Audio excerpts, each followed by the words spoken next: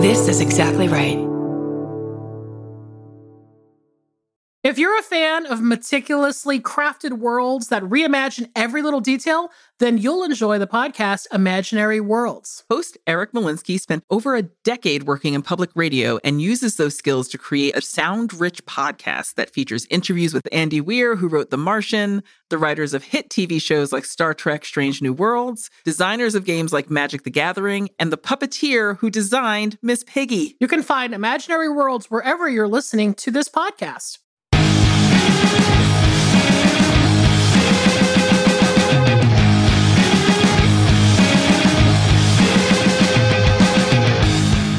Everybody, welcome to another episode of I Saw What You Did. My name is Millie DeChirico.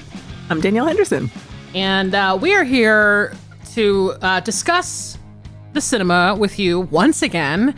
What's up, Danielle? How's the weather up there? Weather's been beautiful. Spring is perfect. It's like rainy when it needs to be rainy, and then it's like a nice mist comes over in that humidity as the temperature rises, and then it's just clear blue skies. It's truly gorgeous out here, and I've been sitting outside a lot because I hate the world. So I just sit out there and zone out a little bit and work out there, and it makes me feel better for the day. But what about you? How are you doing? I'm good. It's so hot right now that I'm beginning to regret moving back to Georgia. I mean, I was here. I moved here in the dead of summer last year. Yeah. And I don't know if I was just like working off of pure adrenaline or something, but I somehow figured out how to be in August in Georgia. And then now I'm like, ugh, it's too hot. It's too hot, and it's only June. So you're not even looking forward. Yeah, we gotta get to July 4th, because then it's like from there it just gets miserable. But I did do something. I was proactive this time because I was like, I want to fucking swim in a pool, and where do I do that? You bought a pool? No, I didn't buy. I wish I got a pool. What? Okay, what if? Can you imagine as a renter just putting in an in-ground pool and a rental? Would that be so fucking funny? Okay, especially since it's only been a week since we recorded and we talk every day. So it'd be great if you were like, P.S. I put in a pool, just didn't tell you that. I know. And it's like, because when I was, when we were both living in LA, right? It's like a lot of people rent almost their entire adult lives. So, I have had friends that have done a lot of construction on their rentals, right? Right. Like redone the floors and, put in lighting and all that stuff. And I was always like, wow, that's kind of insane. But hey, if you're going to rent forever and you have rent control, why not? Make your space look nice as long as your landlord is fucking chill with it, right? But putting in a pool, I think, is like the next level. And would be extremely expensive as a renter to put it in a pool in your rental. But I feel like if you put in a pool as a renter, I feel like you're officially declaring squatters' rights. I know you. I am never leaving this house. I hate to break it to you. No, I would be so happy if I had a pool in my backyard. But I just joined the Y. I just joined the Y. The one that's near my house has an indoor and an outdoor pool. Ooh, nice. And it's incredible, especially if you go like during the day, like during the week. It's like true grandma hours. There's like nobody there except for the occasional like water aerobics grandma. Yeah. And it's definitely my vibe. Like, I'm like, I love it. We know that you are all about a silver sneakers time frame. I was like, I deserve to be here. I am old enough to be here. But squatters' rights at the fucking silver sneakers. You're like, I'm just here now, and you're going to deal with it. So I love that you joined the Y. Well, and I want to talk to you, speaking of aging. Okay, I don't know if we've ever talked about this before. It has been front of mind for me for a while. But sort of like we've talked about our aging bodies and weird, gray hairs and discomforts and pains and aches, that kind of stuff. But I actually think that, like, I don't know about you, As I've gotten older, I think I've begun to say fuck it about a lot of things when it comes to, I don't know, just sort of like body stuff, you know? Yeah. And part of that is age, for sure. And I was just wondering whether or not you've had an experience or maybe an enlightenment when it comes to your body as you've gotten older. You know, I kind of have. And I think that the realization that I've had is that nobody cares. So what I mean by that is the stress and pressure that I put on myself because I'm not the size I used to be, or when I was a teenager and a malnourished adult for, most of my 20s, I was very slim. And then when I started being able to eat and realized that I have always hated exercise, my body changed and it doesn't look terrible. But I don't feel terrible. The only time I really think about my body now for myself is kind of how do I feel day to day? And, like, do I want to feel stronger or do I want to feel better in some way? Like, do I want to change how I'm eating so I have more energy? Like, from a very scientific point of view is how I treat my body. My whole attitude towards my body changed when I realized nobody cares about this as much as I do. Like, I'm not living, I'm just not willing to live up to someone else's arbitrary standards anymore. Right. And, you can feel, I think it's been a lot of positivity has come out of like the body positivity movement. Sometimes it's a little oppressive where it's like, love yourself no matter what. And you're like, but am I allowed to feel bad about something? Because I kind of feel bad about this today. And is that okay? But I think what I take from that is I try to take the positive messages from that movement. And I think that it's been really revolutionary for me to see so many different types of people at different points in their life, just being comfortable with their bodies, especially women who are aging. And that's weird to say because we're all aging, right? But I mean, like, people who are in our age group. So women who are in their 40s, 50s, 60s above, who are just like, yeah, I feel fine. I don't care. I'm wearing whatever I want and I'm doing whatever I want. I think that's really been kind of revolutionary. And I'm really happy that it like happened in our lifetime. And when I think about like, well, how do I apply that to myself? That's the kind of shift I made, is like, nobody cares. So just focus on how you feel. Yeah.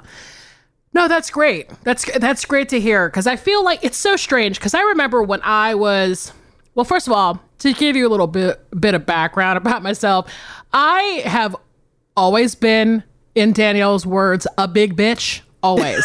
Like, there might have been like the first year and a half where I was like a baby, but then, yeah, I was always like a bigger girl all through my entire life. I mean, God bless my mom, but she put me on like every fucking diet you can imagine. I was like in Weight Watchers when I was 12 years old, and that was the way people did it back then. And like, especially in the 80s with like the Jane Fonda workout and eating fucking grapefruits and cottage cheese and shit. I fucking tried it all. Trust me, I've tried it all. I've been there. I've, been on so many little kid diets. It's unbelievable. And the funny thing is that I don't really even know what my vibe was about my body. I think I just completely ignored it. I think I was mostly concerned about, since I played a lot of sports, I wanted to be strong. And I never really like would look at my body and be like, wow, I'm like totally not what the culture wants me to be. And so in childhood, it was sort of like, yeah, there's a weird moment where you're like, why the fuck am I 12 and sitting in a Weight Watchers meeting with women in their 40s or whatever? It does, at some point it did click that was kind of strange. But for the most part, I was totally fine with the way that I looked. It wasn't until, of course, boys come into the picture and all of a sudden, not just me, but I think a lot of women that I was friends with and just the people around me suddenly kind of, there's a lot that hinged on that. And that became the sort of metric, unfortunately, for the way that myself, but then my friends were kind of feeling about themselves and their bodies, which is kind of fucking weird, And I think we're trying to unpack all that stuff now. Absolutely. And that's a weird moment too, because like we are trying to unpack it, but I'm also seeing younger generations just flat out resist it. And I love that. Where they're like, we're not judging ourselves by your weird heteropatriarchal standards. And I love that. Oh, totally. It's very inspiring. And I always think about that. I'm like, God damn, I wish I had that when I was like in middle school and high school. I wish I had that. But, you know, I had to take the hard road, which was that I just had to like earn that confidence in some other way. And I was always told, I think, in my 20s and 30s, I always had older friends. And they were always telling me, man, once you hit 40, something happens. Like, I think that it kind of goes back to that conversation that we had when we talked about Kathy Bates and the 6 Feet Under thing, where there was that episode where basically the Kathy Bates character and the mom character from 6 Feet Under decide to start like shoplifting because they are like, we're middle-aged women, we're invisible, no one cares about us, no one sees us anymore. And how that's depressing maybe on the outside, but then there's some kind of like weird liberation that's kind of tucked in there. And I was always told that that's the vibe, is that like suddenly no one cares about you. Like in the culture, you are no longer this like young, fertile, you know, flower. So you just get pushed off to the graveyard or whatever the fuck it is, you know. And immediately remembering that scene in Ab Fab and Absolutely Fabulous where they're walking in the graveyard and Patsy just falls in the grave. It's like that when you get older. Like people just expect you to drop. You're just falling into graves, falling into open holes.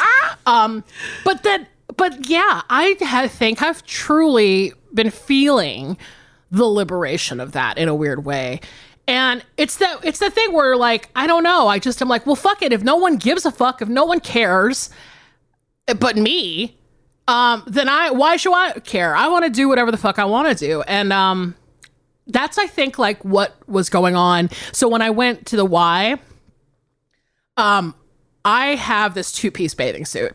Okay. Which, as a lifelong big bitch, you know how it is with bathing suits. It's always a struggle. And you're like, no way I'm putting a 2-piece bathing suit on. Fuck that shit. You know, you're always like, give me the fucking frilly skirt bathing suit. You know what I mean? Give me a 1920s swimming costume. Like, I want swimming leggings and a rash guard and a foot guard, flippers, full flippers. I want a built-in sun hat that is somehow both straw and rubber. Yeah. Can I just have like a swim barrel, just like a big giant floating barrel that I can just jump in the pool with? Yeah, and so I've had this 2-piece bathing suit for a while, and I can't even really tell you why I bought it initially. I think it was on sale or something. I'm like, well, maybe I could rock that one day. Because the other component to this too is not just sort of like anxiety about wearing a bathing suit just for me and my size, right? But I also have this giant scar going down the center of my body, which has complicated things a little bit, I think, with my, you know, just like looking at a giant scar on your body, right? It was weird. I mean, at first I was like, okay, well, I'm glad I'm alive. This thing is proof that I'm alive, which is great. But it's also like, oh, fuck, that was horrible. And also just like, there's just this giant scar. And you're like, are people going to ask about that? Are people going to think that's weird? You know, just general anxieties about body stuff, right? So I was like, okay, this 2-piece bathing suit's just going to sit in the closet until maybe it will reveal itself to me. And I was like, you know what? I'm going to the fucking Y. I can't find my other bathing suit. Fuck it. I'm putting this 2-piece on. And I was like, scar is thumping. It's out there. We out here with this scar. And I was like, you know what? Fuck it. I'm fine. I think in fact, I actually think I might look a little cute. So who the fuck knows, right? So this makes me kind of want to cry. And I hope that's not lame because for so many reasons, but I just remember everything you went through when you were sick. Yeah. And how much it took for you to heal. And I'm so fucking proud of you. I'm like seriously gonna cry. Like, I'm so fucking proud of you because when you were sick, it was really scary. And I love that. I just love that. Let me calm down for a minute. I just really love that you see yourself the way that all of the rest of us see you. Like, yes, there will be people who are rude enough to ask about your fucking scar. They're strangers. Yeah. But for people who know you, like, to see that scar is such a mark of you as a survivor. And I'm so proud of you for being able to show that off and to look cute while you're doing it. Like, I'm just really fucking proud of you. Well, now you got me crying. I thank you for saying that. I mean, I think it's not even, it's about us, like, as people with everything.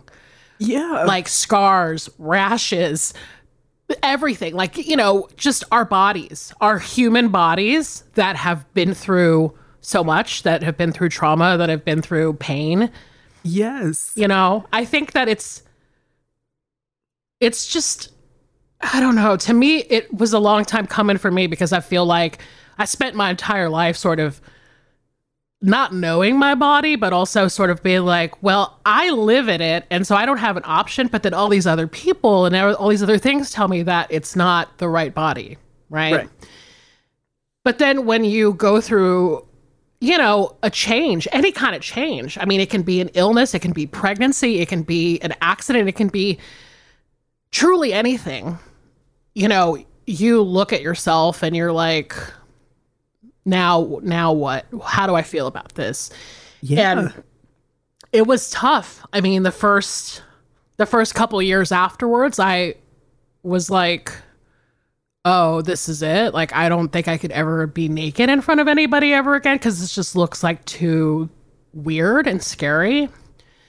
But I don't know. Something's happened in the past. I guess it's like the past year or so, dealing with a lot of alone time to think about my fucking life. And also just being like exhausted by having to just sort of like be in that moment of wondering or shame or something. I'm just like, I'm fucking tired of this, you know? Yes. Like, I'm tired of feeling scared or hating myself, so I'm just gonna fucking do it. And I don't know. I mean, it was listen, it was the YMCA in Decatur, Georgia. It's not like the pool at the Ace Hotel in Palm Springs. Okay, so it was a gentle landing, but I still think that I don't give a shit. Like, honestly, like, I'm just like, I don't know. Isn't it time? Aren't we all tired of the hangups and the bullshit? And like, can we just live for fucking once? And yes, like I said, I think that's why like younger people are probably listening to this going like, what? Like, we totally don't give a shit. But you and I are like, we're still trying to like come off of this entire generation where, I mean, we just like weren't able to be authentically ourselves at all times. And, you know, and that's what I see is, yes, there's an element of not giving a shit. But what I see more than that is that you do give a shit, but it's just about yourself now. Yeah. That you're not putting that energy outward. You're just kind of turning it in. And that is what's exciting to me, is that you give a shit about yourself and you are strong, and you could deadlift Jimmy Kahn by yourself right now. Like, I'm very close, by the way. And guess what? Not to comment on someone else's body, but Jimmy Kahn has put on some pounds since we started this challenge. As we all do. Shit. As we all do. And you can still deadlift him by your fucking self. So yeah. The fact that you have recovered and you are stronger physically, you are stronger mentally, you are more positive about yourself. I could not be happier and could not be prouder of you. Like, I have in the past few years seen you really, really morph into the person you want to be and not the person that you think you should be. Yeah. And if that's what comes with age, then welcome, because it's fucking beautiful to see. I know. I mean, thank you for saying that. And I don't know. I don't want to dwell on this too much, but sometimes I don't know about you. There's a moment where I like look back at my youth and just go, I wish that there was like an invisible, my current self was an invisible hand that came out of a cloud in the sky and said, don't worry about literally anything that you're worrying about, because in 20 years, you're going to feel a transcendence about shit that you never thought is possible. Like, you're just going to have a complete evolution of all of this crap about fucking dating, about fucking body stuff, about sex, about fucking toxic friendships, all the shit, you know? I just wish I had that. And sometimes if I sit and think about that too much, I'm like sad for my former self, but I know that's ridiculous, but you know.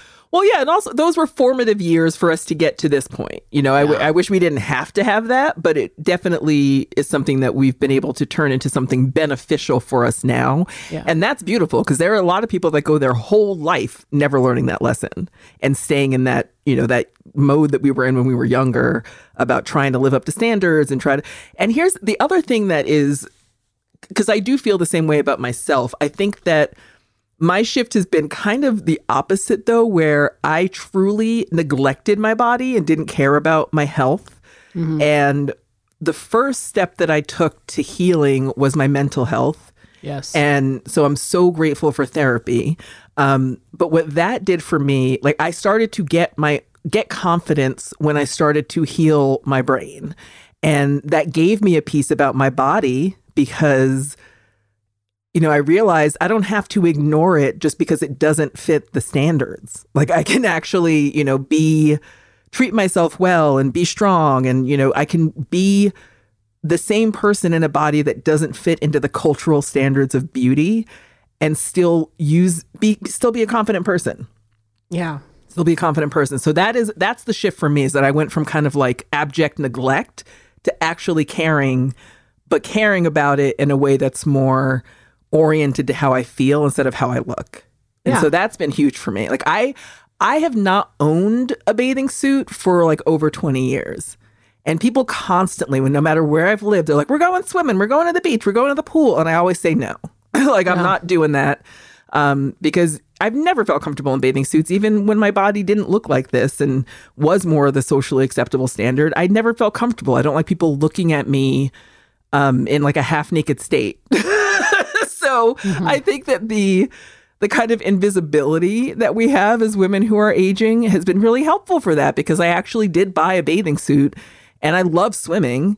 And I bought a bathing suit because I'm like, I'm sick of saying no to like something I love because I don't feel like, you know, so who cares? I'm going, no one's going to give a shit. No one's looking at me, and it's great.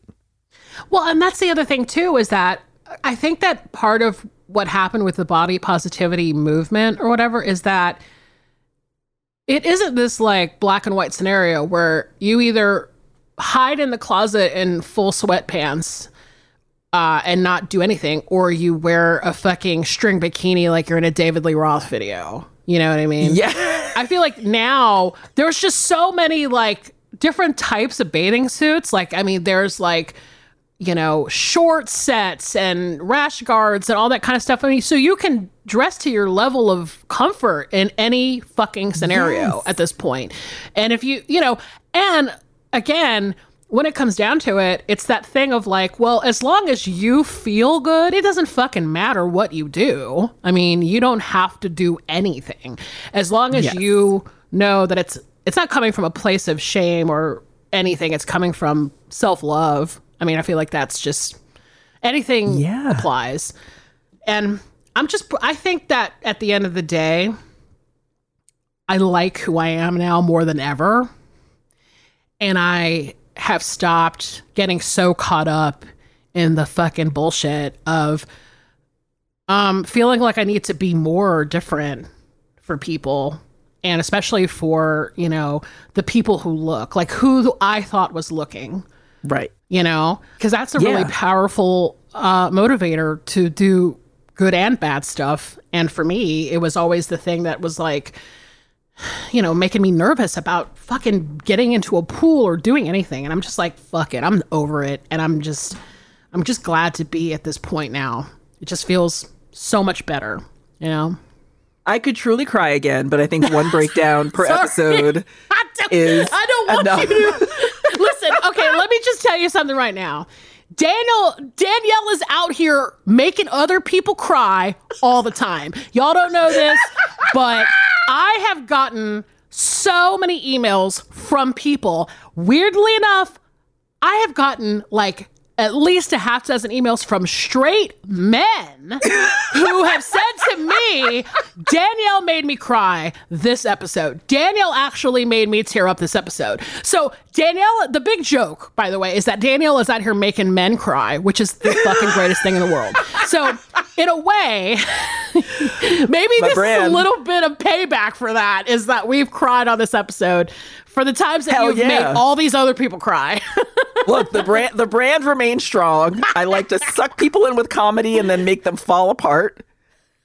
It's my favorite thing in the world to do. It's also what I love as a writer. Like when I'm working on scripts and stuff, and I'm just like, "Ooh, what if they say this?" And then everyone in the room is like, "God damn, that makes me want to cry." And I'm like, "Yeah, that's how you know it's good." Yeah. Let's do it. I'm ready. I'm ready to do a group cry right now. My coworkers. I'm ready for it. But what makes me want to cry, and in a good way, is that, again, as someone who just absolutely adores you, I am so glad.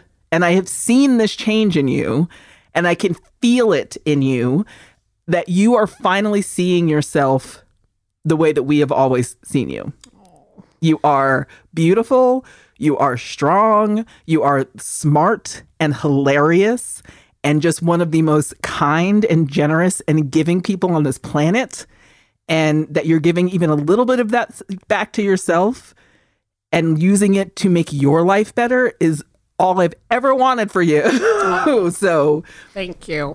I'm just inspired. I thank you. I want that for you too. I want that for everybody that I care about. And it is truly the best gift, is to have, you know, a level of self-acceptance about stuff that you were, you know, feeling some kind of way about. So it's a work in progress, not to overuse that term. Everybody's using that term. Everybody's using it. But it's true. It's true. Yeah. And it's inspiring. And I don't know if you feel this way, but I feel like when you do reach that point, which again, I reached at age 5, where I'm like, no chumps in my life at all, ever. Amazing. And when you do reach that point, are you noticing that it gives you more space to actually bring more goodness into your life, either from yourself or with the people that you now surround yourself with? Oh my God. It's like a night and day scenario. Like the other day I was literally saying this. I was like telling a friend of mine, like the space that I used to hold for worrying about fucking dudes, let's just use an example, fucking dating fucking dudes that weren't worth a shit, like people that I just used to, you know, have drama with or whatever. Mm-hmm. It doesn't even matter if it's dudes, work people, friends, or whatever. If once I reclaimed that time, I was able to fucking do shit like this, like do a fucking podcast, like go out there and try things and be curious and like live life and not, you know, fucking sit around smoking cigarettes worrying about whether or not dudes were going to fucking text me back. I'm like, holy shit. Like, it's a revolution, babe. I'm like, yo, you have so much time and energy to really invest in yourself and like make life so much better. And I just am like, again, I don't want to think about it too much because I'm like, former self, you were really stupid.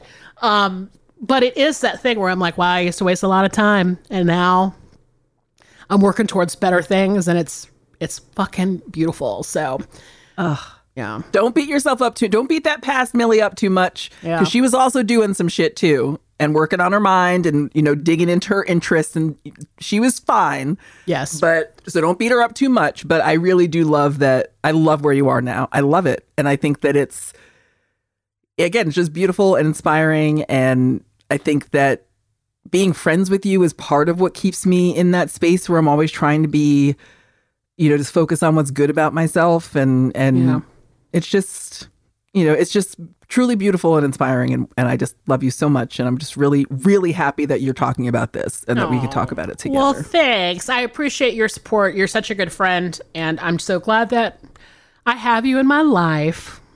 I'm going to send you that that picture I texted you the other day of the guy whose face was melting off. That's what I feel right now, like raw, like, I know, it's like that and a picture of Bilal coming out of the toilet.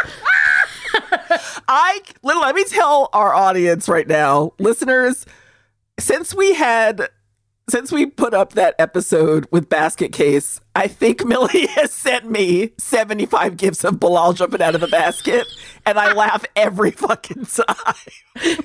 Who was the kind soul on the internet that made all those gifts? That's all I have to say. I'm like, yo, these gifts were made. The gifts are gifts, if you know what I'm saying. Oh, it makes me laugh every time, and it will until the end of time.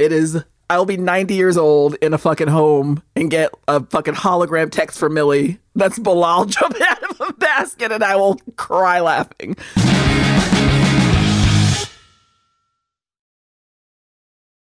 In the vein of talking about self-acceptance and love, we've got a great theme this week. We do. Why don't you tell the people our theme?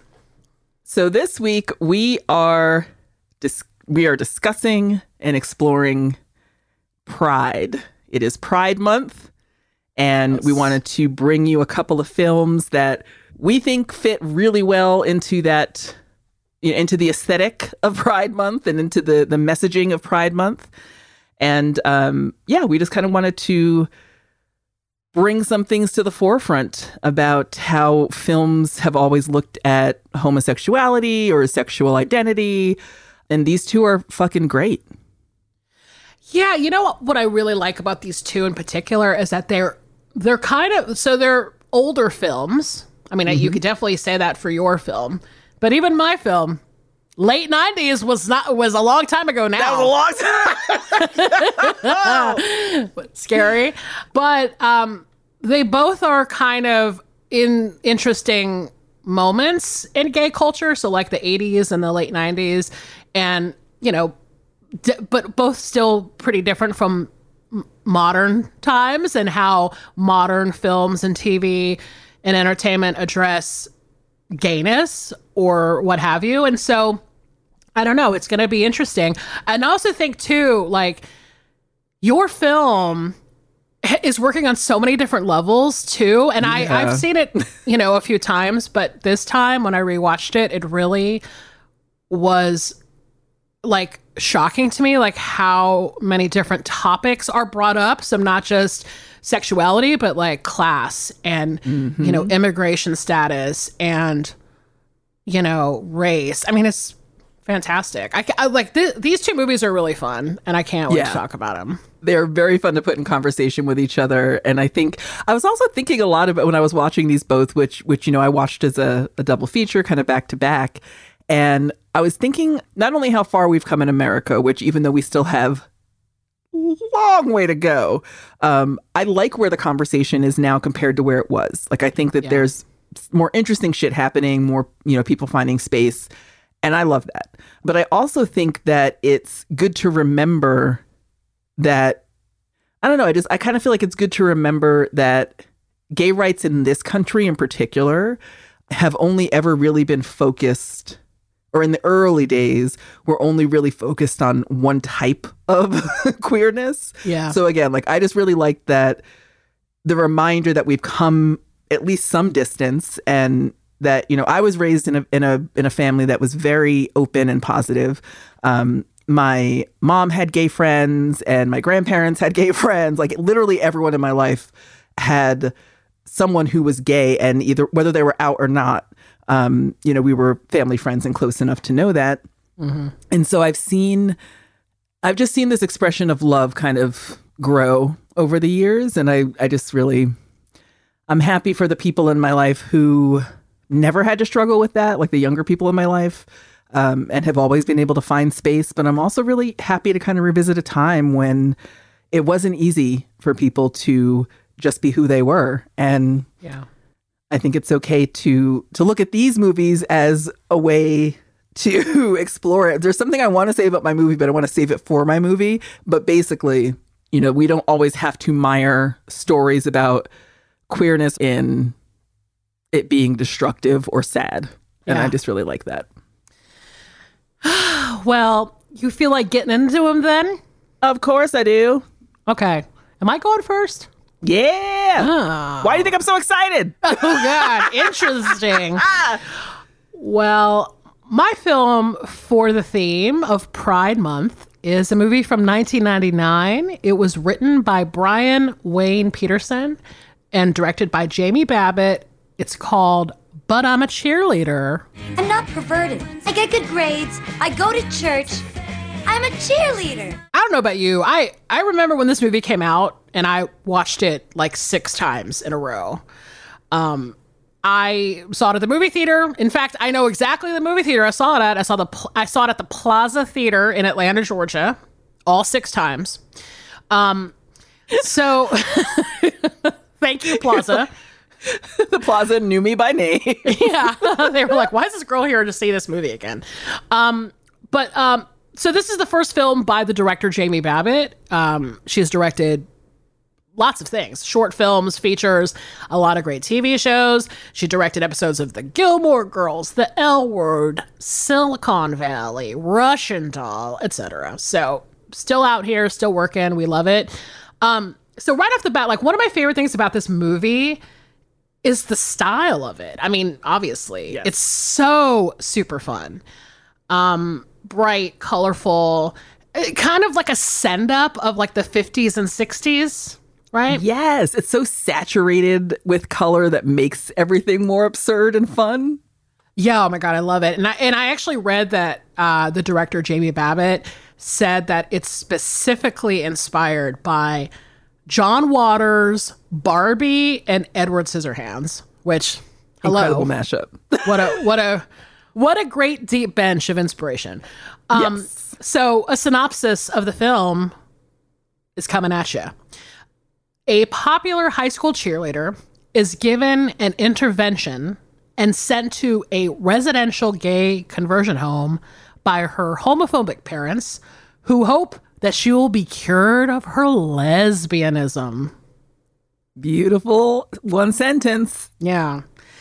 So, just to get into it a little bit, the popular cheerleader of this film is played by Natasha Lyonne, which I love, playing against type, I would say, wouldn't you say? Yes. Oh, even her voice in this film is intentionally different.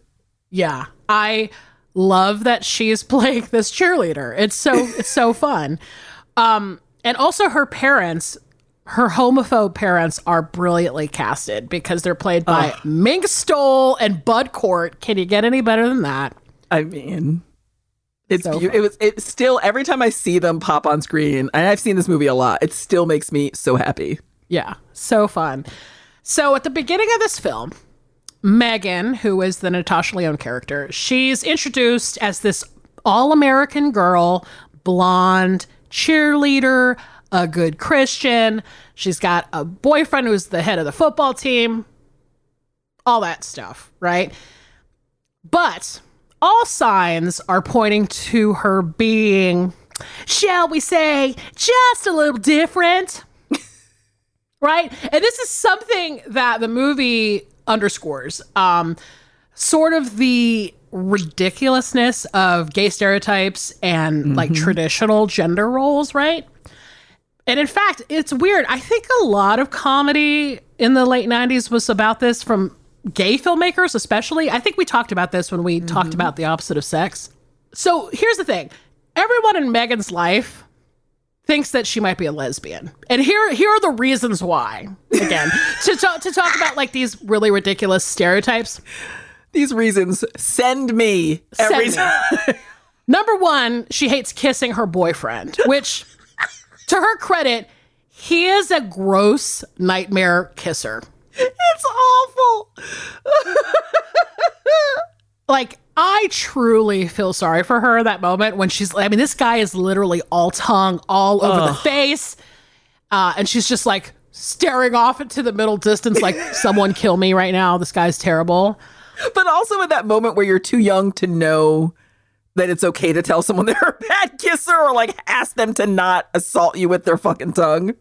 Well, and that's the thing is that there's a moment in the movie where I think she does go, but maybe it's just because he's not doing it right. So, you know, she's having that moment of processing where she's like, I don't like kissing this guy. Is it because he doesn't know how to kiss me, or is it because I don't like kissing the guy? You know what I mean? Which is interesting. That's an interesting sort of thought to have come across in a film. But so she hates kissing her boyfriend, number one. Number two, she has a picture of a woman in a bikini hanging in her locker, which I don't know. At first, I'm like, I don't know, is that a big deal? But who knows, right? I guess in high school in the 90s. Well, that's her argument too, though. And you think about it, someone who's athletic and who's, you know, it's not that weird. But Yes. I like that it's presented in this murkier way. Yes. Because this is a film where she's not declaring her own sexuality. She is saying, there's nothing wrong with me. I'm straight. And I just happen to love looking at women's bodies. And so it's very interesting that it's presented in a murkier sense. Yeah. Because in the beginning, you're kind of like, wait, where are they going with this? Like, what are they trying to say about her that makes them think that she's gay? And it's all based on stereotypes. Sure. And I think too, in this era, I think it wasn't as nuanced as we see it now. Right. Yes. Like there wasn't this sort of like, well, who cares if she likes looking at women? Who cares? You know, it's like, I think it was a little bit more of a binary scenario. Right. Yes. So she's got a woman in her locker. Then this is where it's getting into funny territory. She's a vegetarian, which is like, when her mom says, you tried to make us eat tofu, I fucking lose it. and then they hold this like plastic bag of tofu like they found like cocaine. Like they're just like, we found this, you know? And also back then, it's like, I love the whole idea that being a vegetarian meant you were like some weird hippie, meaning that you were gay. Like, okay. It was never a good connotation back in the day. And then, of course, maybe the biggest indictment, she loves Melissa Etheridge, which, Holy shit. What are you going to say about that? Can you, I know that you can remember, I would like for everyone younger than 20 to imagine a time when people did not know Melissa Etheridge was gay. So like the revelation even of her being gay was a pop cultural explosion. God, there are so many like when people didn't know Liberace was gay. I mean, come on, we can go down this road forever. Like people's grandmas being out here being like, no, we're going to get married. I'm like, are you joking right now? Look, I have a family friend. Of course, I call her my aunt because we're Black. Obsessed with George, like genuinely thought she was going to marry George Michael one day. Yeah. And when he came out, I think it ruined her life a little bit. I mean, not because she's homophobic, but because she's like, oh, I have literally no chance at all. Exactly.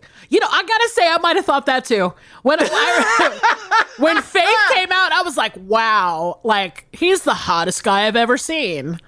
And I'm like, oh wait, he's not. He doesn't like women. Okay. Well, Still that's hot, a bummer. No like, chance. You know, no chance. Not that I even, if it was straight, like I had a chance with him. Come on. Gorgeous George. That's the best part. George Michael in a fucking Everything She Wants video, and you're like, he's cute. And then you're like, I genuinely can't. He will never care. He will never care. Life ruining. Okay, so there's all this little checklist things happening with Megan. So one day she comes home from school and her friends and family are in the living room and they're with this strange man, a guy named Mike, who is from a place called True Directions. And Mike is played by RuPaul, who is out of drag in this film, and he's playing this like butch coach guy to the best of his ability, by the way. Completely. Like, oh my God, I love this moment. I loved this moment. I just love seeing him being in this living room, being like, talking about things that he is in his real life as an entertainer been condemning. So it's kind of like, it's a send-up. Like, he's definitely doing this role as a send-up, and it works out perfectly. And I also will take this moment to mention, I'm technically related to RuPaul, not in the Black Aunt way. what? His first cousin married my first cousin. What? Yeah. And I've never met RuPaul, but if I ever did, I'd be like, what's up? We fam. What about the family reunion shirts? Come on. You got to get something going.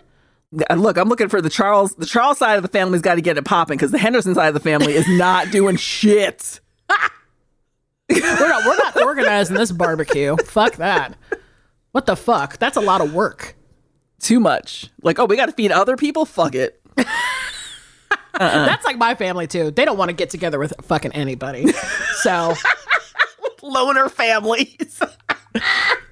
These fucking families of ours. Oh my God. But so here's the thing.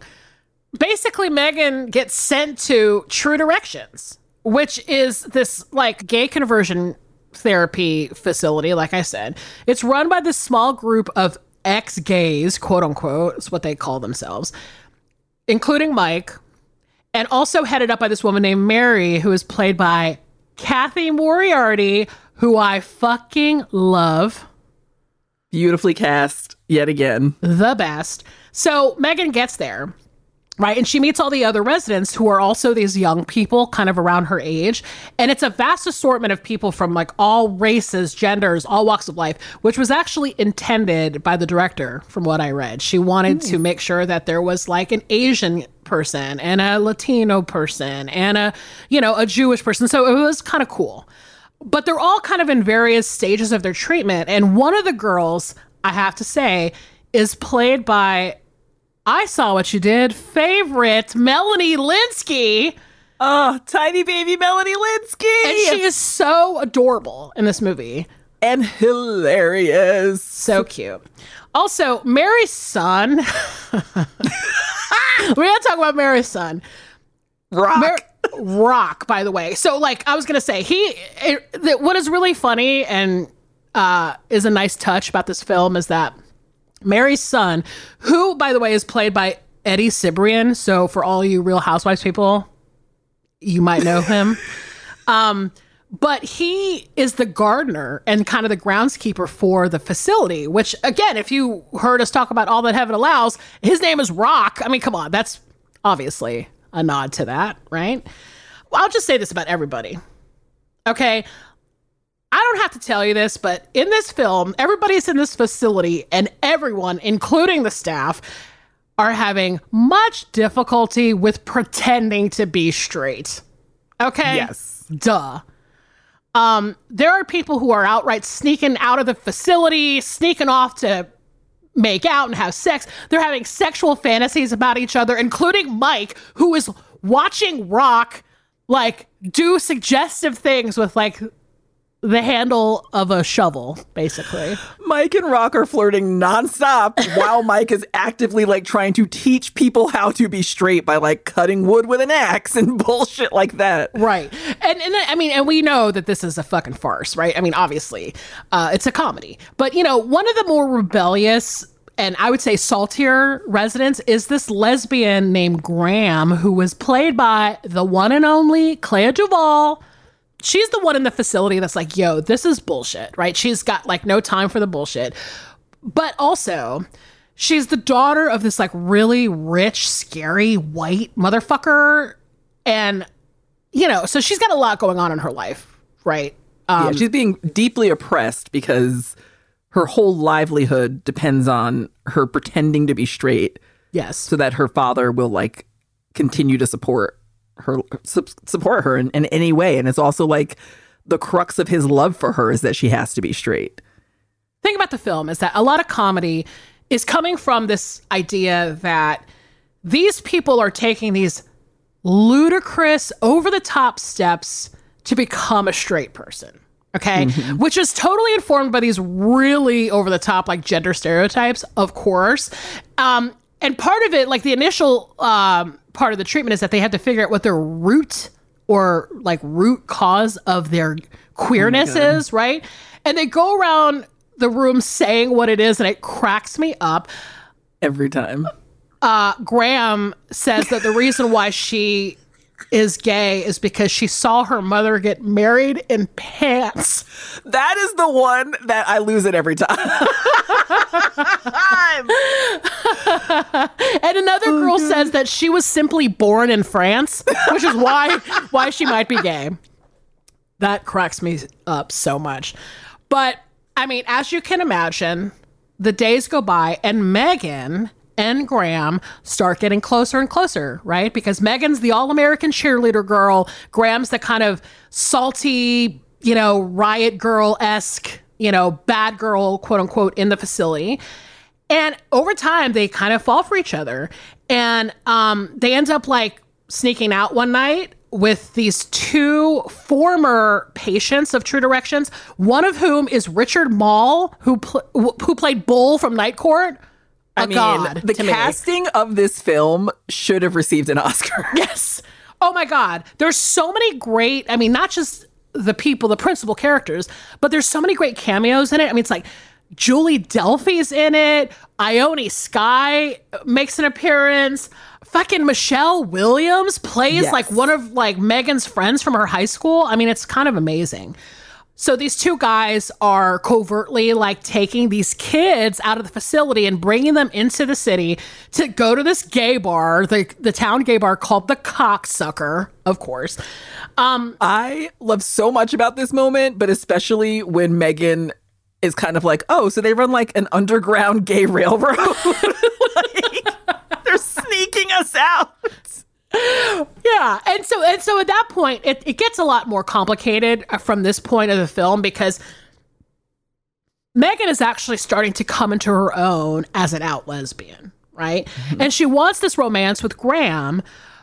Like you said, though, Graham's got this pressure from her family to graduate. But the crux of their love story is very sweet. And, there are moments where they have like really beautiful intimacy and like they're just, it's like two young women who are put in this awful place and they're just trying to like live basically. And I love that the movie is about that. And it is a sweet love story between them. But, from, like I said, from that point on, from when they sneak out, it becomes, all hell breaks loose, as as we like to say in this podcast. And I won't give it away, but I love this film. I feel like it is a really fun comedic look at the absurdity of gay conversion and just like those tired stereotypes of sexuality and gender. All that stuff was kind of front of mind in 99. And from like today's perspective, it's a little like, again, it's not as nuanced maybe, but it's a fun film. It has a great soundtrack, by the way, because let me tell you, in 99, that was my big twee pop year. So I loved Dressy Bessie and April March and Go Sailor. I had all those albums on repeat. I still love them. And yeah, it's just, I loved this movie so much when I saw it because it just felt like this really fun breath of fresh air, but it was also kind of talking about all these other topics. And I don't know, the world that it created was so fun to watch. And yeah, I think it's a great film. And I think I agree. And I think what's cool about this movie is there's a moment where you realize, because Megan and Graham are talking, that it hinted at something that was yet to come, but it was kind of planting a seed, which is there is not just one way to be gay. And I think that the guys who took them to Cocksucker were also saying the same thing, that like at one point they say to Megan, you just have to be who you are. Because she's like, I don't know how to be a lesbian. And they're like, well, you just are. So because she's like, can you teach me how to dress and live like a lesbian? And they're like, honey, no. Yes. First step is understanding that you just are. And I really like that, she likes being a cheerleader, and Graham likes being salty, and they just like who they are. Yeah. Beyond their sexuality. They just like who they are. And so I think that these are just two teenagers who are realizing there's not one way to be anything in this world, and I can just go out there and be myself. And this is a movie that I think it's not supposed to have messages, because there's just one overall intensive message, which is like gay conversion therapy is fucking a crime, and that stereotypes fuck us all up. Yes. But I think that with that little message within there is always really a very crucial part of this film to me, and I love it. It's a fun, strange film that I can't believe there are people who haven't seen it, but if you haven't, please watch it. Yeah, I think that I think it got kind of caught up in that whole like indie movie thing in the 90s, but I feel like it's become sort of a cult classic at this point. Like, it played at the New Beverly in LA recently, and I know that people are talking about it more as being sort of a cult film because it has that sort of vibe. It has a John Waters, Tim Burton esque. I mean, I won't say it's a Tim Burton film. It's not gothic or anything, but it's that, that kind of like fake 50s reality type of thing where you're like, oh my God, like it really plays up the notions of like that 50s monoculture thing. It's great. Like I love the costumes. I love the weird shit like in the house where they have to wear blue and pink all the time. And it's like that plasticky kind of fabric. Yeah, and then they have this like, oh my God, it almost feels like a old film strip in that way where the final thing that they have to do to graduate is to like simulate straight sex, and God. The boys they're all wearing these like nude bodysuits with like the leaves over the private parts, and I'm like, that is so fucking weird. It's like watching like an old film strip about sexuality from when you were like in middle school. Yes. Oh God, it's so bonkers. It's I love that you picked this movie. It's fantastic. Yeah, definitely fun to watch. And so what about your film this week? Well, my movie, as we move into officially celebrating Pride Weekend this coming weekend, but it has been Pride Month all month. My film was released in 1985. It was directed by Stephen Frears, and the screenplay is by Hanif Qureshi. And my film is My Beautiful Laundrette. It'll be going into profit any day now, partly because I've hired a bloke of astounding competence and strength of body and mind to look after it for me. I love this movie. How long has it been since you've seen this? Or when do you think the last time was that you saw this? Oh, it's actually been pretty recently. I would say probably in the last 4 or 5 years. I watched it when I used to work on this this application called Filmstruck. And I remember we added this film to Filmstruck, and I watched it then. And that was probably about 5 years ago. So. Oh my goodness. I love that. I hadn't seen it in a while. It's been like over 10 years since I saw it. Wow. So I was very psyched to revisit. Yes. This is, again, one of those films that just stays with you. It has stayed with me through time.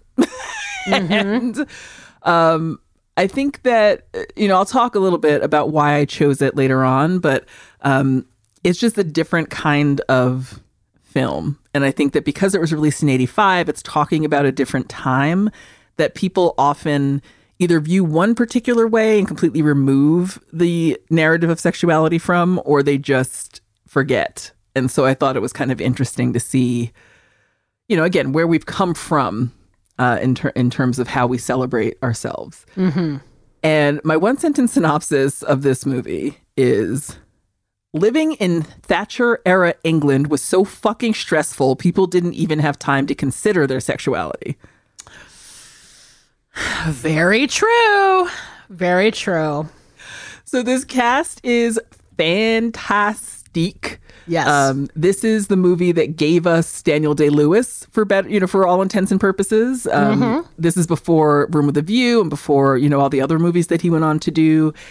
And Daniel Day-Lewis plays Johnny, who's kind of this street thug squatter. And he's one of the main characters. And the other main character is Omar, who's played by Gordon Warnecki. And we're just kind of like, we get into the lives of both of them through their relationship, but we're mostly focusing on Omar. Like, he's the primary character in this film. And it's, even for that time period, this was kind of a revolutionary move, because there were not many films focusing on young Pakistani people at all, but especially young gay or queer Pakistani men. Right. So Omar is living in South London. He's trying to find his way in the world. As the movie progresses, we find out that his mother has died by suicide. And his father, Hussein, has kind of just like taken to bed and decided to never leave. And we, again, as the movie progresses, we kind of understand a little more why. But in the meantime, Omar's kind of caring for this father who's not ailing, but is ill in some way, whether it be, mentally, emotionally. He's just kind of done. Yeah, he's definitely like the king of the misanthropes. He's just like, yes. I'm over it, and I'm just going to chill here. And I love what I love, too, about rewatching this movie is, kind of looking up different facts. And Rashan Seth, who plays Papa Hussein, was only like in his 40s when he played that role. And he looks ancient. And like, he looks like a withered old vine when he's playing this role. And you're like, wait, he was only like 40 something? Yeah, right. But he plays that misanthropic role to a fucking T. And he has this brother, Nasser, who's Omar's uncle. And so Nasser decides to kind of get Omar started in life because he's living on the dole and doesn't quite know what he wants to do or where he wants to go. So Nasser, who's been pretty successful, starts by hiring Omar to work in his parking garage. And then he kind of gives him this rundown laundrette to run, because Omar's like, I want to do more than just, we're like working in this parking garage and washing cars occasionally is fine. But I have a feeling that I want to do something else. So this whole setup of the film is kind of like you're learning the dynamics of Omar's family. And one night on the way home from a really weird family party, Omar and his family kind of get attacked in their car by this group of like fascist white thugs. And they don't get physically attacked, but they're like, kind of banging on the car and just being very menacing. Mm-hmm. And instead of shying away from that scene and, speeding away, Omar does something very strange, which is he opens the car door and marches directly up to Johnny, who's played by Daniel Day-Lewis, and kind of happily tells him that they should get back in touch. And you're like, wait a minute, what is happening here? Yeah. So what we learn is that we're meeting both Omar and Johnny at pivotal points in their lives where they both want to change. And like you said earlier, this movie is as much about race and class issues as it is about sexuality. So Johnny and Omar grew up together, and Hussein kind of used to teach Johnny and all the kids in the neighborhood about life. But then, like a lot of people in this time period, Johnny grew up to be kind of a fascist, and then it's slowly revealed that he and Omar used to be lovers. And so you're kind of learning like, wow, how does someone go from having a Pakistani lover to being a fucking fascist in this era? But you kind of, Omar is he's such a lovable character. He's so like bright and fun and funny. And he's trying to help Johnny. So he kind of brings him on as a partner in this laundrette, which is really weird for Johnny because he starts getting more mixed up in the family affairs, and he's sort of having his life changed by the very kind of people he once purported to hate. Yeah. Which is deep for him. And at the beginning of the film, for example, like we see Johnny getting kicked out of his squat, but then later in the film, once he starts working for Nasser, he becomes the one who's booting people out of their squats. And then Nasser kind of gives Johnny the room of this poet that he kicked out. So he's really having a lot of internal struggles about like, who am I? Who am I going to become? What is happening to me? Right. And then it's also revealed that, again, Hussein used to kind of help all of these boys. They were just friends growing up. And there was a pivotal moment where he saw all of those same boys grow up and start taking part in these anti-immigration marches. Right. And Omar says, dad was really afraid and he took it out on mom, which hints to like, that's the reason she died by suicide. But it also gives you a deeper understanding of why Hussein just kind of gave up. Right. So he's looking at this world and kind of saying like, what the fuck? Yeah, that's always so the brothers are like so interesting to me, because you clearly have one who sort of, so they're both immigrants, obviously. And that's a huge part of the story for me, is the idea of, people immigrating from countries and coming here to, live the dream, or basically participate in this like, Western economy or whatever. And, one of the brothers wants the success, wants that like money and power. And the other is more of an intellectual and wants to like, instead realizing that he doesn't want to be like a capitalist. He wants to be somebody who's kind of more of an activist, or wants to kind of dismantle that system a little bit. But he's not really doing it currently. He's just kind of sitting in his house being misanthropic and drinking all the time. Yeah.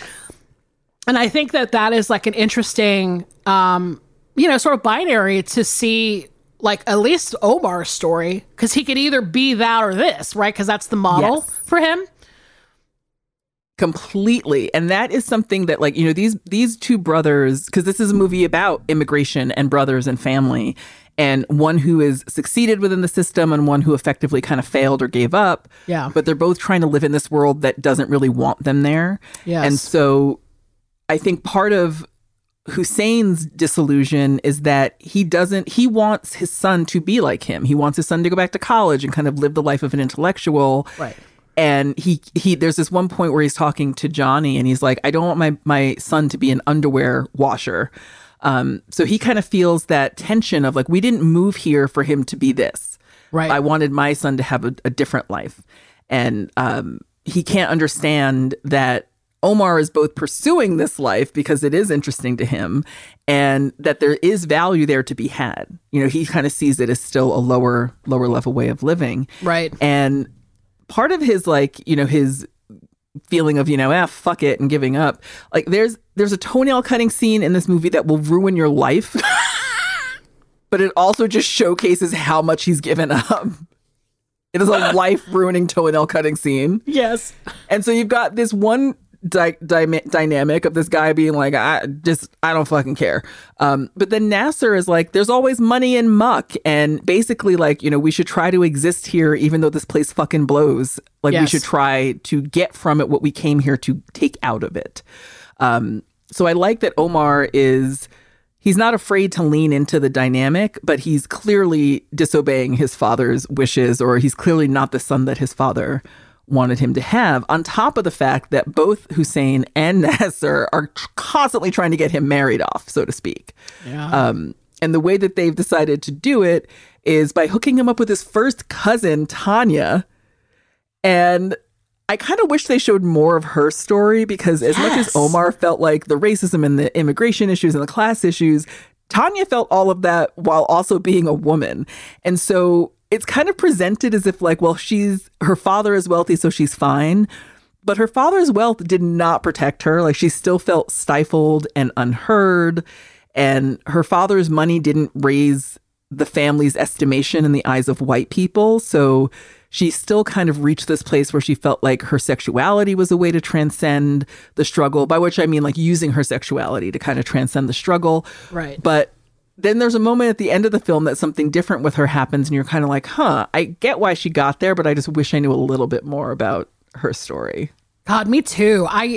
Because she's a real dynamic character in this film. And yeah, I wish that had gotten fleshed out more. And I know that this movie is so textured. There's a lot of things happening, but I'm like, I want to see like Tanya's story like a little bit. I want like, is she feminist? Is she, what is like, she's trying to obviously get away from her father, and she's got a lot of complications with her father because of sort of his ways and the way that he lives his life. And her mother, because her mother, Bilqui, is out here like making potions with mice and burning her husband's mistress. Yes. And that to me is also another commentary on the sort of like the capitalist goals maybe of like immigrants, where they're like, look at my old world wife who is out here making potions, and instead I'm going to go out with my mistress who's this, white lady who's real fabulous, and she's wearing furs, and we're going out on the town. So it's that thing of like, there's just a lot going on with those storylines that are just very fascinating to me. I agree. And when Omar starts working at the parking garage, I think his eyes are opened up to all of those different layers of the world that he maybe was not privy to before. So he does discover that Nasser is having this affair with Rachel, and that, his family's trying to set him up with his first cousin. But he and Johnny are kind of they're rekindling their relationship. Mm-hmm. And there's this I think if there was a pivotal scene in this movie that is commented on the most, it's when Omar pays Johnny for the first time, and Johnny kind of gets close to him and then licks his neck. Yep. And I read somewhere that I believe it was Stephen Frears who told Daniel Day-Lewis to improvise that part because he wanted to see what what the actor playing Omar would do. He wanted to see what Gordon Warnecki would do. So it's a really sweet scene, and again, gave us Daniel Day-Lewis. Possibly that was the origin of him being a method actor. Who knows? He is, for a fascist, he is damn cute, unfortunately. For a fascist. For a British 80s Lonsdale hoodie wearing, like, kind of fascist street punk. He's damn cute. And I gotta say, like, that part that you're talking about, which is talked about obviously a lot, it's such a little breath of fresh air. It's really cheeky. And part of it is that his fascist buddies are standing right there. Yep. And he's being a little provocative in that moment, where he's basically like giving a little wink to Omar and being like, well, I'm about to go out with my friends, but here's a little lick before I leave. And it's just like that. It's a very, very, I get flustered when I see that. I'm like, oh, well, because this is something that's important, because it's something that I love about this movie is that it doesn't make sexuality a problem. Like, the problems that Omar and Johnny have nothing to do with the fact that they're gay. Yes. It's more about that they live in this like divided racist nation that keeps pulling people apart more than it unites them. Yep. So I love that their relationship is something they take solace in, and it does breathe fresh air into the film. And every time they're together, you see this real, like, just magnetic love between them. And there's a really cool scene, for example, when they redo the laundrette, which actually comes out looking pretty fucking tight. Yes. And they're in the office, and in the new office, they have a two-way mirror.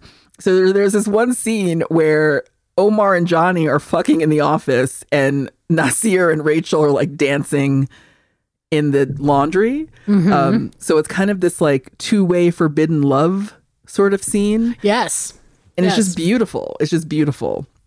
And so I love that they take solace in that love. Yeah, no, that is exactly the way that I read it too. Like, just the whole like idea that all of the forces around them, the racism, the capitalism, the weird, sort of social conditions of 80s Britain is hard for them. And it makes this whole, like, the fact that they're business partners and all that stuff and friends, really complicated. But the fact that they're just sort of, their relationship is pure and is like a shelter from all that is lovely to me. So it's beautiful. And again, this is 1985. It's 1985. Like, who expected that moment to be represented in film so eloquently? Yeah. Especially because the other thing I noticed watching it this time, which I think I've probably noticed the other few times I've seen it, but there was something that just really stood out to me this time, which is that there is a white menace to this movie. So there are always these fascist white thugs lurking in the background, which makes every part of this movie so unsettling. Yeah. And they hate that Johnny has kind of defected, quote unquote. Yeah. But they also hate anyone who's not white. And it's just a real menace that, you know, they're kind of provocative. They really provoke people without being outwardly physically harmful. Yeah. And so it's weird for me because, again, I can't believe that something that came out in 1985 still resonates so deeply with what we're living in now. Yeah. Like the fact that, you know, it is an act of terror to make people feel like they can't go to the grocery store. You know, the terrorism is not that I can't own a gun. It's that I don't feel safe shopping. That's real terror. And so in this film, to have them showcase that and the subtleties of that, which is like, even as they're building this laundrette, and at one point, you know, one of Johnny's former friends kind of throws a garbage can through the window and breaks the window. Mm-hmm. And they just kind of carry on like, yeah, we expected that to happen. But the menace never leaves. Yeah. It never leaves. And so don't want to ruin the end of the film too much. But again, like, I think that this whole movie, to me, it's important that it was so indicative of a specific time. But what I like to see more of is these films where being gay is something to celebrate, something to take solace in, and something that feels like real life. Like, it didn't feel like they were struggling to understand their feelings for each other. They were just like, this is our relationship. This is how it's always been with us. We've always connected. And it's just really beautiful to see. And Daniel Day-Lewis is incredible in this movie. Again, Gordon Wernicke is incredible in this film. So many great actors. And it's also worth saying that the person who wrote this film, Hanif Kureishi, he was born in South London, and he identifies as bisexual. And he started his career in the 70s as a porn, right? He wrote porn, like under certain pseudonyms. But he had a novel that came out in 1998 called Intimacy. And it's this kind of story of a man leaving his wife and his sons. And, you know, he's kind of been rejected by his wife. And this is all, by the way, coming from Wikipedia. And his family was really fucking pissed at him. Like, it was kind of a controversial moment for him to have that he's continued to write such personal stories on a public stage. He's had some moments where his family's been really upset with how he represents his life. But he's really well revered, and necessarily well revered.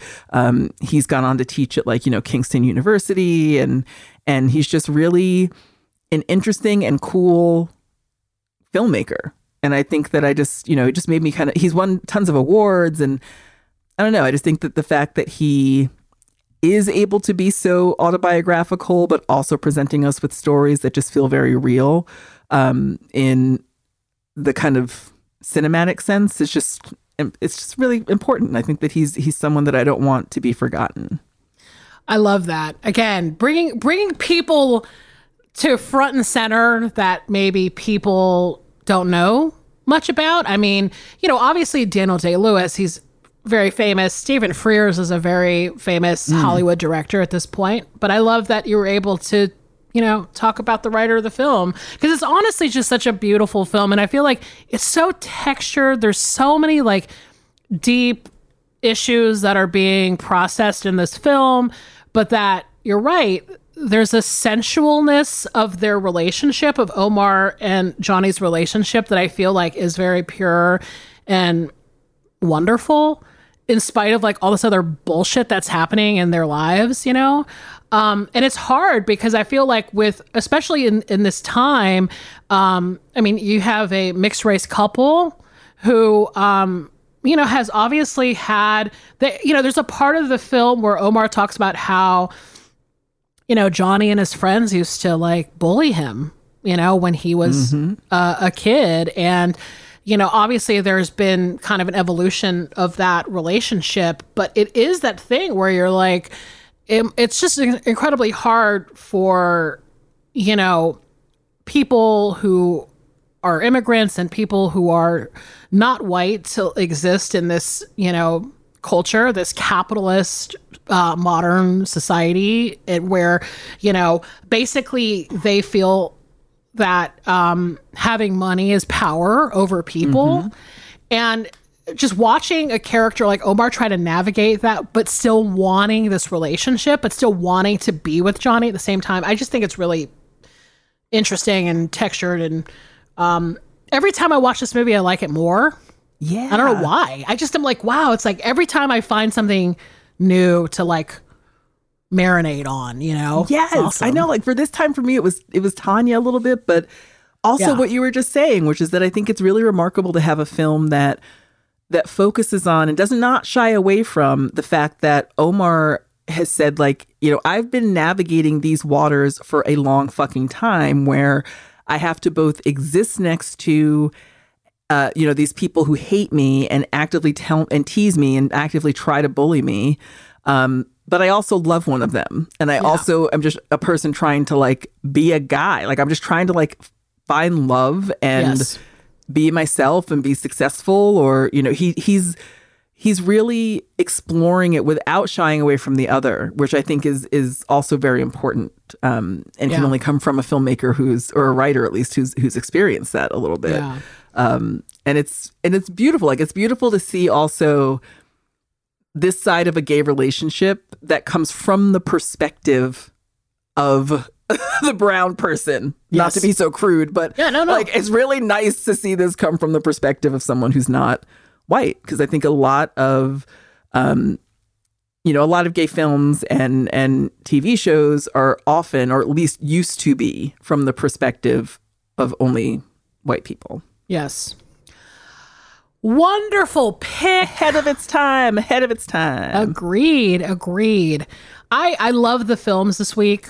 Have seen both multiple times, and I like them more each time. And happy Pride, everybody. Hopefully you've either seen these films or maybe now you have a curiosity to see these films. We hope you watch them because they're awesome. What a great weekend to watch them if you haven't. Yes. Well, Danielle, let's talk about our next episode. Do you want to tell them about the films?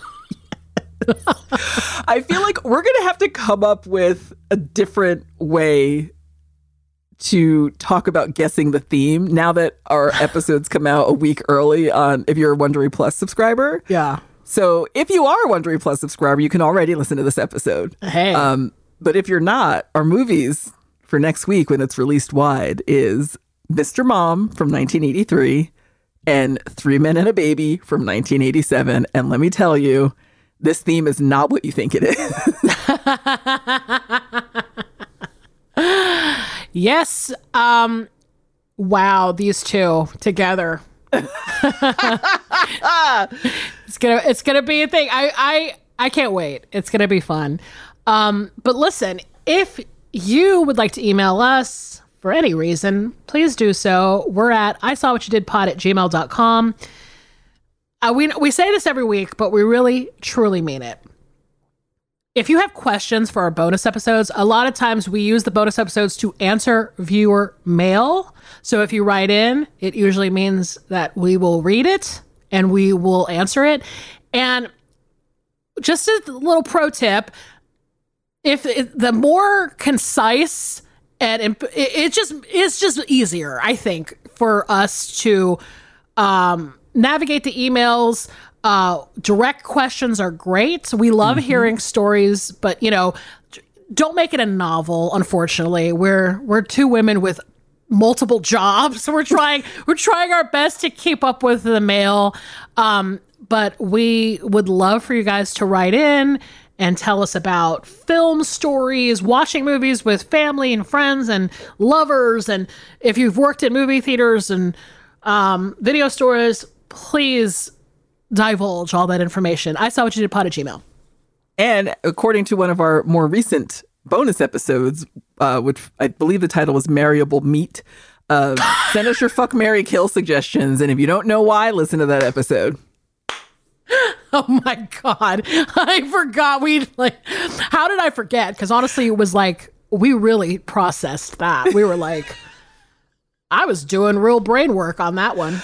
I was learning some shit. I was learning some shit. I had a lack of knowledge about a particular person, and it ruined my whole thought process of what I was very secure about. But it's worth it to listen to that episode and send us your fuck, marry, kills. Yes. And we have a P.O. box. So if you want to send us handwritten letters, you can find our P.O. box on our link tree on Instagram. If you can figure out a way to send an edible arrangement to a P.O. box, that is also from one of our bonus episodes. But if you know, you know. And you can find us on our socials at ISawPod on Instagram and Twitter. And please write us a review. Give us a 5-star if you like us. It helps more than you know. It helps people find our podcast. It helps people recognize our podcast. And, tell some friends to follow us and then tell them to leave 5-star reviews. Yes. And finally, if you want merch, we have it. It's there for you. We have t-shirts. You can cut the sleeves off and, go work in the yard and do like a suggestive J-O movement with your, with the handle of a shovel.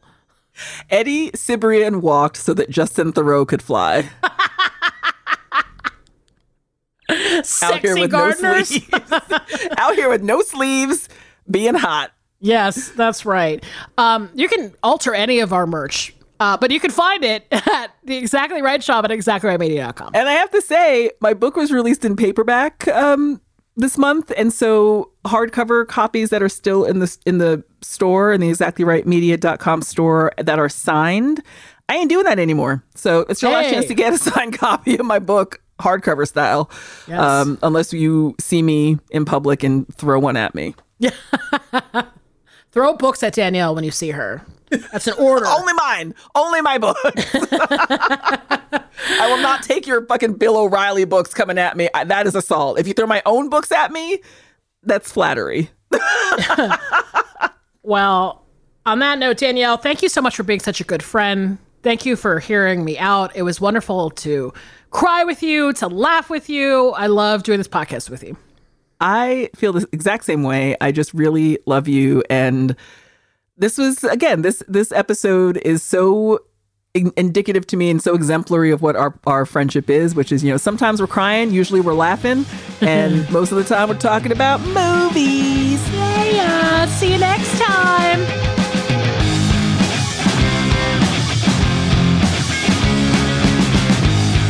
This has been an Exactly Right production, produced and mixed by Casey O'Brien. Our theme song is by Tom Breifogel, artwork by Garrett Ross. Our executive producers are Georgia Hardstart, Karen Kilgariff, and Danielle Kramer. You can follow us on Instagram and Twitter at ISawPod, and you can email us at isawwhatyoudidpod@gmail.com.